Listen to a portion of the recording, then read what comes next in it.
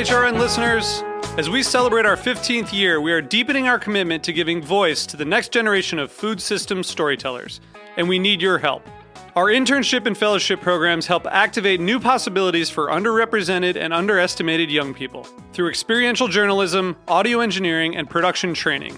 Through these unique programs, HRN helps food equity stewards build essential workforce readiness skills that expand their potential and foster economic mobility.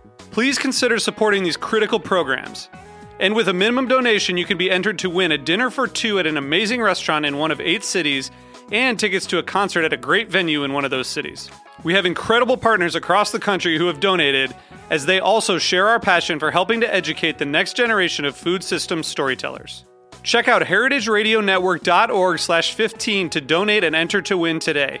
That's heritageradionetwork.org/15 to donate and enter to win today. And make sure you donate before March 31st. Thank you. Today's program was brought to you by Roth Cheese, a pioneer in the U.S. specialty cheese movement. For more information, visit rothcheese.com.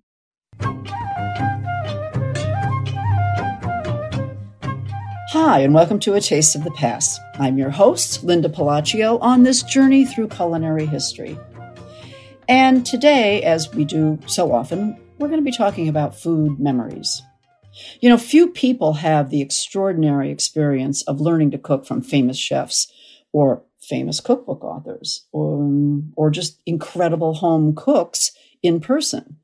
But as a founding editor-in-chief of Saveur magazine and also Metropolitan Home, and a seasoned editor of many great cookbooks, Dorothy Kalins found herself cooking with and learning from some of the biggest names in the food world.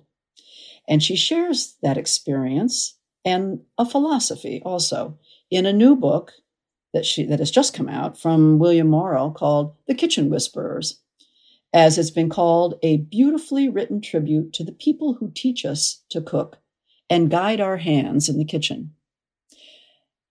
Dorothy is an award-winning magazine editor with experience, as I said, as the founding editor of Metropolitan Home and founding editor-in-chief of Saveur, executive director of Newsweek, so much more, and collaborated on so many cookbooks, including David Tanis's bestseller Platter of Figs, and Michael Anthony's Gramercy Tavern cookbook, and Via's for Vegetables, 2 books.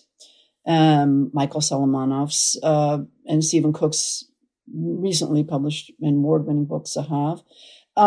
So many books, Dorothy. I mean, so much food. Welcome to the show, first of all. Thank you very much. You were inducted into Adweek's, you were named Editor of the Year in 2013, and you were voted into the Who's Who in Food and Beverage for the James Beard Foundation. Did you ever know that you were going to become a food editor, food writer? Was that in not at all. It never. I think the idea of speaking to readers and helping them get excited about the things that I was excited about and bring to them real information was always the motivating fact. I'm a service journalist. I want to bring ideas and enthusiasm to readers, and that's what I did in magazines and what I do in books. Mm-hmm. It's just, and the storytelling, I have to say that, you go from editing and crafting those stories to telling your own story. And the background of cooking has always been in your life, as it comes through in your new book, Kitchen Whisperers. Tell us a little bit about Kitchen Whisperers and how this came about and what your goal was in writing this. When I thought about it being thrust in the pandemic kitchen alone, I kept realizing that there were people who were talking to me, and I'm not a crazy person. There were people who who I heard as I did certain things. And it wasn't in the language of cookbooks, like measure carefully 3 tablespoons of this and put it. It was, for example, I remembered a French grandmother saying to me, you have to wash your salad greens 3 times to get rid of the dirt. And every time I came home from the farmer's market, I found myself hearing my stepdaughter's French grandmother saying to me, make sure you wash your lettuce leaves. And then I realized that other people were talking to me too. And I've been lucky enough to know and work with so many wonderful cooks. And I have benefited from the knowledge, which is never it's always kind of life lessons. It's not so much culinary lessons. Right. And you relate that so well through your stories. And everyone, I'm sure, can identify with that. In fact, you even said one time that when people asked about what book are you writing and you told them about it, you could see their eyes, as you say, you could see their eyes soften with understanding as they connected to their own memories. And we all have these food memories, or those of us who spend time in the kitchen at all. Well, you asked why I tackled this book, and it was exactly that, to share my experience with readers so that they could connect with the people in their lives. And that's what makes their eyes soften in recognition. I mean, it's just, it's lovely for and I guess somehow, while we know this instinctively, it hasn't been articulated exactly, the idea that there are people who talk to us still in the kitchen. Yeah. So you come from a background of when you were the founding editor of Saveur, which I'd like to talk about with you. But so you come from a background here as editing these food stories of some really great people in the food world. Yes. And yet you weren't daunted at all by them or their cooking. I mean, you just cooked right along with them, right? Well, in the book writing stage of after I stopped doing magazines and started doing books, the way I do books is very much the way I did magazines, which was just get in there with them and try to understand the things that I didn't understand and make them clear for readers. So it's exactly the same editorial impulse. And it wasn't like any of these chefs, for example, were looking at me to help them in any way except to make the book. You know, in other words, they could do very well without me in the kitchen. It was just that the hands-on way I have of producing books is to be right there with every chef I package that I produce a book with, and I need to understand it so that I can explain it to readers. Right. Well, that's really, I think that's really important.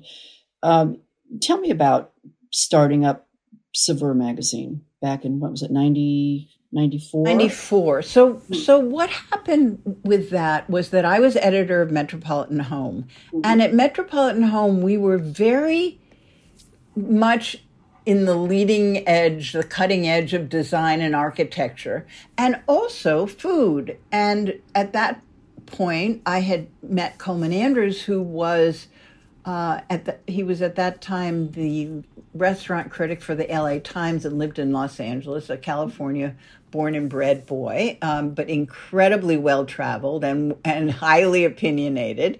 And he began to recognize something that I got excited about, which was that American chefs and cooks were really excited about their own ingredients and their own American style, and were not eager to ape Spanish or Italian or French culinary achievements. They were asking really important questions. What is it that we have here? What's our heritage? What can we build on? What are the ingredients that are the seminal ingredients of American cooking?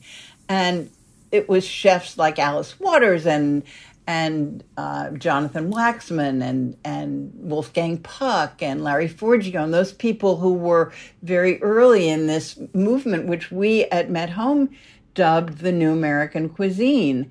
And so we started writing and publishing about those people, just as we wrote about the designers and architects who were forming a contemporary sensibility. So Coleman and Christopher Hersheimer, a woman, and who was then our food editor at Met Home, the three of us were friends and of like minds, and we really actually got together while we were still doing Met Home, and we thought, God, we need a food magazine that's an authentic food magazine, not one that tells you 6 ways to make pork chops tonight, or ones that will tell you things like low-fat cassoulet. We wanted to do the real thing. And as it turned out, we were able, through a new company formed by Chris Meir, who was the head of magazines at Time Inc., which the company was called Meir Communications, and it acquired the title to a magazine that was published in France called Saveur with an S, Savors, Flavors, mm-hmm. and we decided to do our version of it. And there were a tiny group of us, and we sat in a room and we said, we're not doing anything dopey. We're not doing anything because anybody tells it. We're going to define a magazine that is going to tell you the real story about something, whether it's a cover story on saffron, which would have been unheard of for any of the existing food magazines to do, or one on pizza, which was where pizza was born. In other words, we were interested in finding the historical story and interpreting it for the present. And that became the flame of Saveur. And with Coleman and Christopher, the three of us just set out to do it. And we were all writers, and Christopher became a photographer, a fine photographer. Mm-hmm. And Coleman had already written a number of books. He had written Catalan Cuisine, which was very seminal in our lives. And we kind of instinctively knew what not to do, and we were inventing our way toward doing what to do. Well, the magazine, I can tell you, was much anticipated by many of us in the food world already. I mean, when we, got wind of that, and was very well received by people who loved food magazines. I don't know how it played out for the general population. Obviously, it did well, but I felt like it was a step above. It was like the way we said it was we went narrow and deep into a subject and tried to do it with enough beautiful photography and engaging writing so that people would take that journey with us. Loved it, yeah. So that's pretty much, well, even at Metropolitan Home, you were doing articles with people who were good cooks and chefs. And so that started, but, super, got into it as you say, head first or deep with Saveur, and then went on from there. And what year did you leave Saveur? 2001, just months before 9/11. Yeah. And I went to Newsweek. After 7 years of doing Saveur and garden design at Meir Communications, I went to Newsweek. Yeah. Well, it's just the stories, as I say once again in your new book, Kitchen Whisperers, and now we know that there are those ghost voices as you're in your kitchen. No, you're not crazy. Just read the book, and she's not crazy. And I think we all have those voices, whether it's our mother or grandmother or, a best friend, someone. I mean, you always stand in your kitchen and remember the first time you ever made that dish, right. I believe it's probably a common thing, not just with me or you, who where you first ate the dish, so maybe you asked somebody to show you how to make it, or you were, watching somebody make it.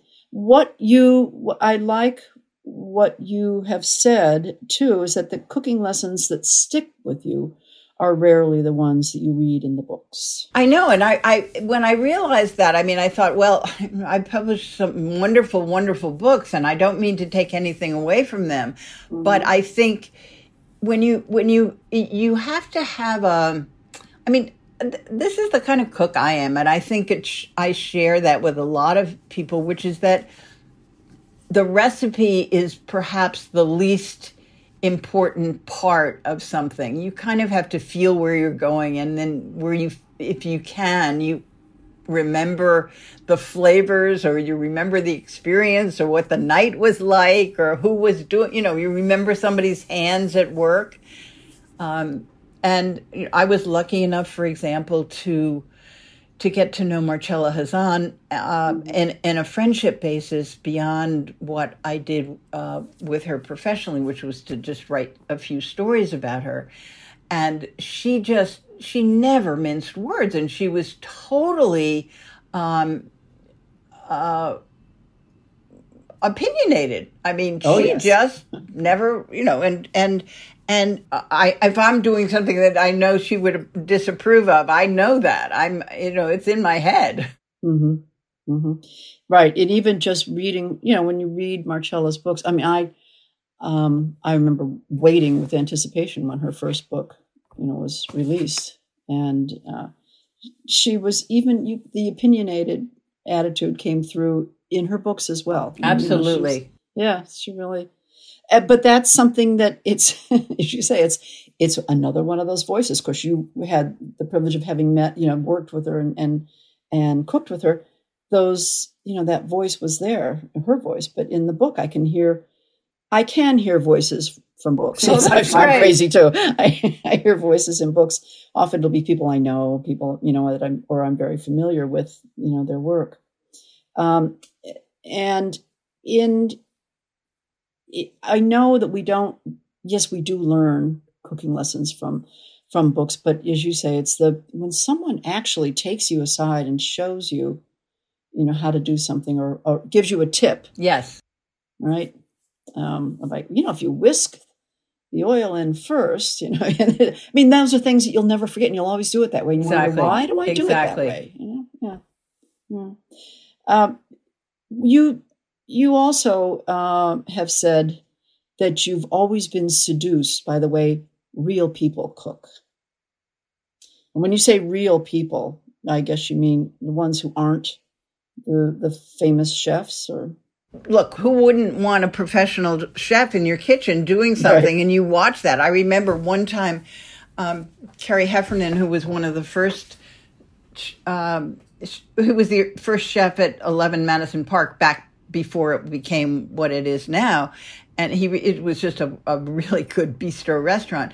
And he had caught a fish, and it came in with Roger, my husband, and they took the fillet, and he filleted the fish and chopped a whole bunch of parsley and put it on a board, and then just put the fillet on the parsley and turned it. And of course, the parsley stuck to the fish. Now that's the most obvious thing in the world, but I didn't ever know, I would be busily sprinkling the parsley over the, and it would have, but he just put it on, and the weight and the dampness of the fillet would pick up the parsley. And it just, that isn't even in the book. It just occurred to me right now, but I thought about when you're watching people, you can get so much from that, or you're listening to them. You can pick up so many things that then become yours. That's right. You're absolutely right.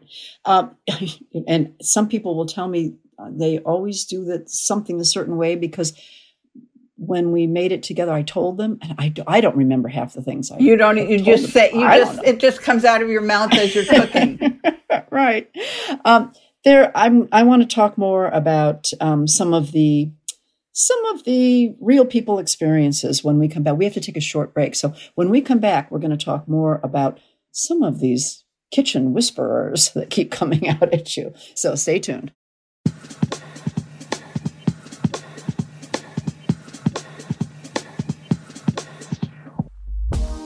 Today's program was brought to you by Roth Cheese, a pioneer in the U.S. specialty cheese movement. Roth has made specialty cheese in the rolling hills of Wisconsin for more than 30 years. With strong Swiss heritage, Roth is best known for its award-winning Alpine-style Grand Cru cheeses.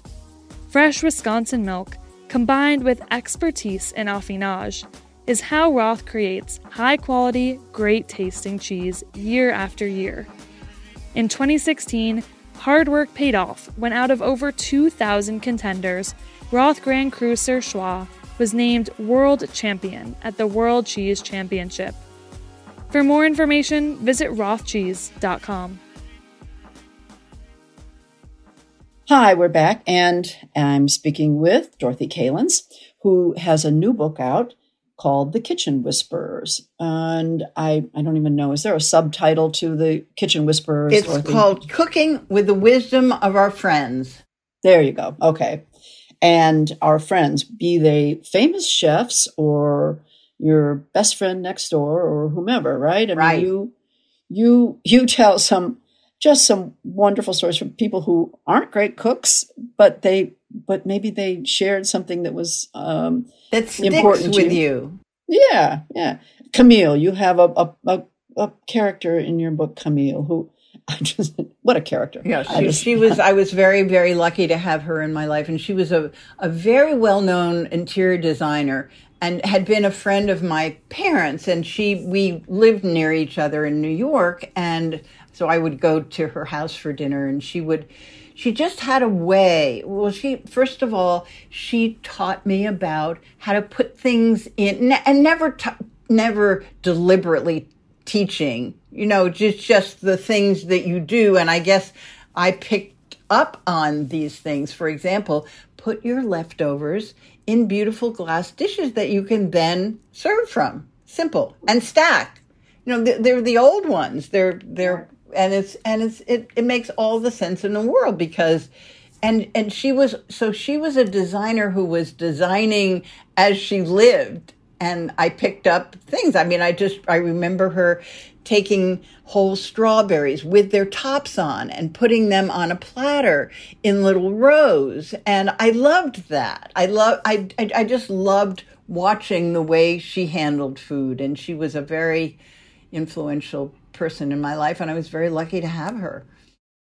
I mean, they say we eat with our eyes first, but then again, someone like Marcella Hazan, for instance, was not always too concerned with how a dish looked. Oh, no, she didn't. She thought that was actually a mistake to be so concerned about that. And she was very impatient with American chefs who really cared about the way, she thought they cared more about the way a plate looked, and certainly in a restaurant, than the way it tasted. Now, that's not necessarily all. I mean, that's damning with that's not true for everybody. But she would say this thing. Well, you bring me the plate, I'll photograph it, and then you bring me another plate, and we'll eat it. Because she just felt like green beans. She said, American chefs, these young American chefs, they don't cook things; they just show them the water. Too crispy. Right? Yeah. Right. Through the book, there's just so much. I just encourage people, if you enjoy a good story and have some interest in food as well, you don't even have to have an interest in food for that matter. There are so many different stories that take you on different journeys in this book. From the one I told you before we started the show, that the book made me cry and laugh, and it did. One was, I think, when you saved someone's cooking utensil. You got the cooking utensil from my mother-in-law. Your mother-in-law, and you were describing it, and I can see that because my mother, and probably came from her mother, I don't know, but she had the same set of cooking tools, and that you described it, and I pulled up a picture in my mind, and it just brought tears to my eyes. It was so sweet. It was beautiful. I'm so glad that connected, because that's the only way for a book like this to work, is for it to connect with its readers. So that makes me very happy. Yeah. I mean, and a lot of people go to antique stores and shop for these old vintage, yes, cookware. And for our listeners to understand what it was she was describing, what I'm talking about too, they're old, they were vintage, they weren't even antique, I don't know, but cooking utensils that had decorative wooden handles. They'd be usually a green, right? Yeah. Some blue ones. And the paint would be worn off. Always, yes. Always. From many usings and many washings, and you just it's not about an antique. It's about something that's been used. It has life in it, and it really is. It's true. There's another section that just was a brief, section of the book, a few pages, and what you did. I mean, so I learned so much. You can get a lot of history from this book too, by the way, people out there. This is culinary history. But you gave an incredible snapshot of mid-century cooking, I got to tell you, by trying to recreate some of your mother's dishes. Yes. And I can see all those boxes of, Jell-O and whether it's a brownie mix in a box or something. Right. I can see all these products. Tell me a little bit about why you did that. Well, a book like this, if you're going to go back to your own past, you have to look at your mother or your father or your grandmother. And I say I was very low on grandmothers and who cooked. And so I had to look very hard about what it was like growing up in my mother's kitchen. And she was of the generation, she had worked before she had me, and she was a very proud career woman, and was loving the things that were labor saving. So there was minute rice, and there was Bisquick, and there was every kind of Jell-O you could imagine, and canned fruit, and Campbell's soup, and ketchup, and every kind of thing that you could do to avoid making something from scratch. Although she did do things like that, that was not the ethic of her generation of mothers. Right. And also convenience food were cool then. I mean, we didn't ever use the word cool, but that was really what they were. That was, you were proud if you could defrost some frozen beans, or you could have frozen ice orange juice. I mean, that was it was convenient. It was fine. Nobody ever thought about flavor or my mother was very encouraged about vitamins. I mean, that was important to her, and I think she maybe eventually realized that was not the best way to get them out of a frozen can. Well, along the way, when you talk about your stories, you also, within the context of a story or in the text of the story, you do include recipes. Look carefully, because they're not written like regular recipes. No. It's all part of the story. And, yes. And I love that as well. And for you, not that you were only telling stories of famous chefs. There were just some fun stories in there too. Because you are very, very observant. It comes out quite clearly in the book. The fact that you mentioned that you knew families in your neighborhood when you were young by the ketchup they used. I mean, that was actually Danny. That was Danny Meyer. Oh, that was Danny? That was Danny, who I'll never forget when he told me that years and years and years ago, that he knew people by what kind of ketchup and what kind of mayonnaise they used. Their friends, which house he was going to, and that stuck with me. I mean, he told me that maybe 20 some odd years ago, and I confirmed it with him recently. I said, was this true that you really said? He said, absolutely. I knew if I was going to my friend Alan's house, they used Hellman's mayonnaise, and because that kind of showed how sensitive he was at an early age to taste and flavor and the difference it made. I loved that.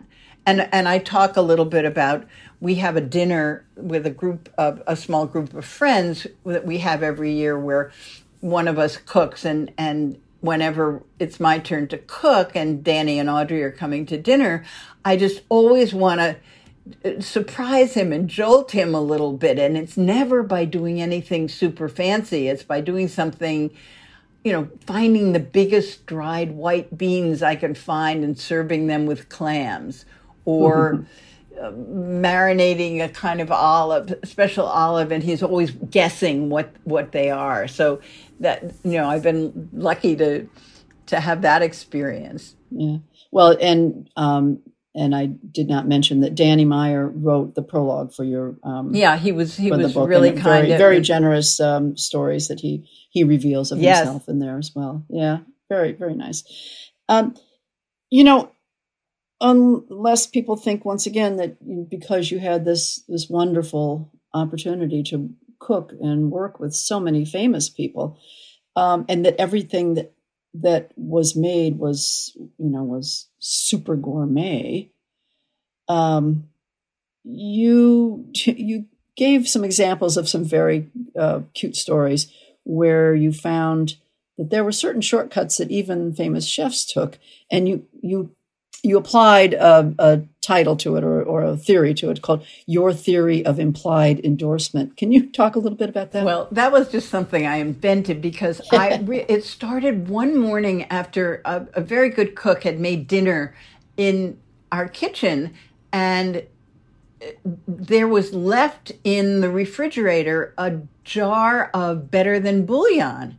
And I would never be caught dead buying Better Than bouillon because, that you have to start with the chicken and you're cooking it down for 12 hours and you're making making the stock the long way. And I thought, well, if she uses that, then I can use that. And then I started talking to some of my cook friends and saying, well, what do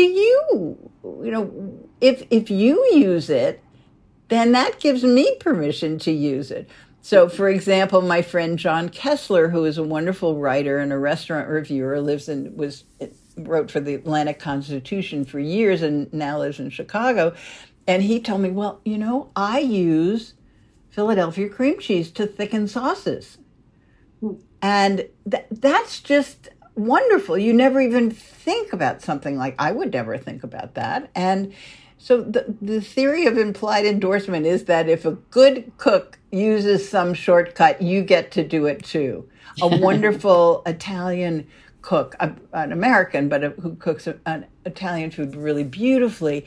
One day I was putting some white wine in his refrigerator, and I saw a carton of ground Parmesan, not the green one from Kraft, but it was a deli ground half quart.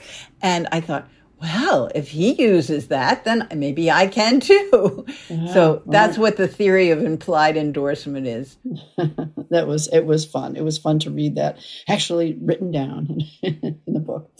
With all your experience of cooking cooking fancy dishes, famous dishes, real dishes, and you talk about the great Southern experience and cooking, pulled together meals and Southern foods. What are the foods that you like to cook yourself the most?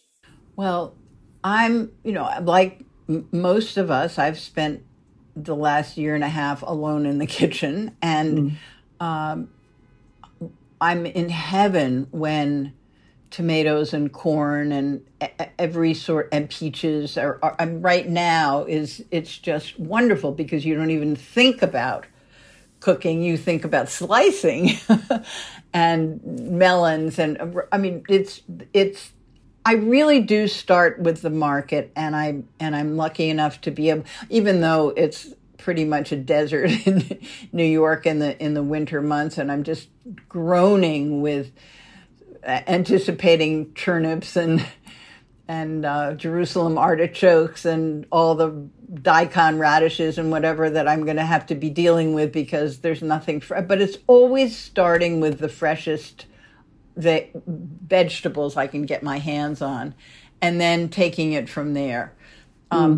Our last night, our super, I live in a high-rise building in Midtown Manhattan, and our superintendent is a big mad fisherman, and he brought us a whole flounder last night.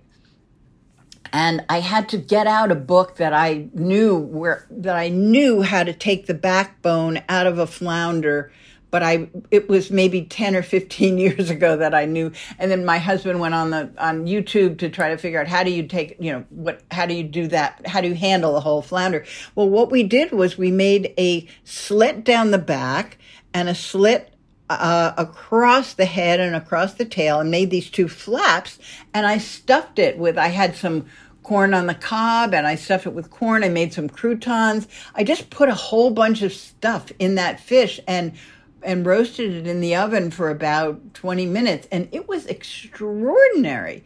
And it made me so happy because it was everything I had in the house, and plus this wonderful gift of a whole flounder. So that's quite generous. That's a great yeah, gift. It really was extraordinary. Yeah.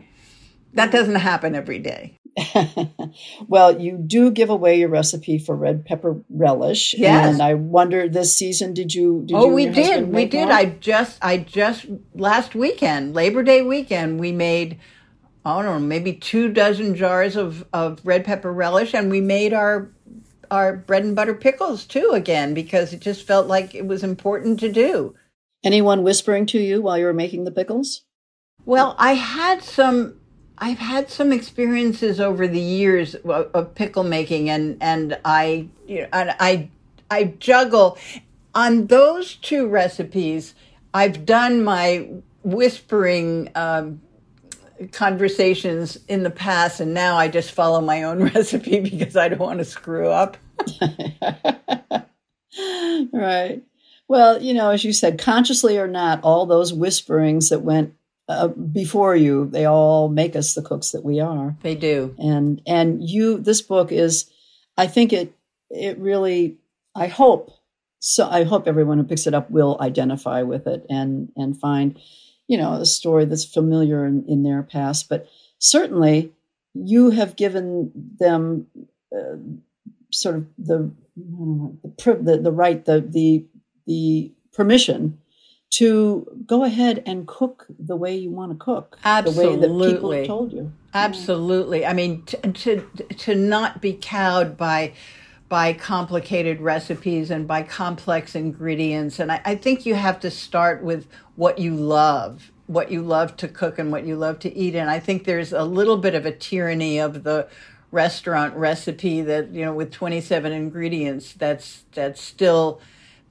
people equate that with being a good cook. And I used that example of the flounder last night to think, what you have, if you're lucky enough to have the good ingredients, you can't really go wrong. That's right. Well, as the fall season, creeps upon us, I'm not ready for summer to end yet. No, I'm not either. Fall is creeping upon us. You do have a couple of really terrific stories on Thanksgiving. I'm going to leave that a secret for people. They have to pick up the book and check it out. We'll even learn a little history about sweet potatoes and marshmallows. Yes. But there's just so much in the book, and I just, I enjoyed it, and I wish you all kinds of luck with it. And I also hope that people out there recall a lot of their kitchen whisperers. That's what I hoped with writing this book. Yeah. Good job. Thank you so much for writing it. Thank you. You're a wonderfully appreciative reader. And thank you for sharing your time and talking about it. It's really just such a treasure. You're very welcome. And hope that everyone will enjoy it. And thanks again for you listeners out there. Remember, you've been listening to A Taste of the Past. And also remember that you're listening to this through Heritage Radio Network, and we are a listener-supported network. So if you go to our website, there is a place for you easily at the top of the page to click on Donate, become a member, or just donate, whatever you want to do. It keeps these shows like this and so many more on the air, and we can't do it without you. So thanks a lot. Bye-bye. A Taste of the Past is powered by Simplecast. Thanks for listening to Heritage Radio Network. food radio supported by you. For our freshest content, subscribe to our newsletter. Enter your email at the bottom of our website, heritageradionetwork.org. Connect with us on Instagram and Twitter at heritage_radio. You can also find us at facebook.com/Heritage Radio Network. Heritage Radio Network is a nonprofit organization driving conversations to make the world a better, fairer, and more delicious place. And we couldn't do it without support from listeners like you. Want to be part of the food world's most innovative community? Subscribe to the shows you like. Tell your friends. And please, join the HRN family by becoming a member. Just click on the heart at the top right of our homepage. Thanks for listening.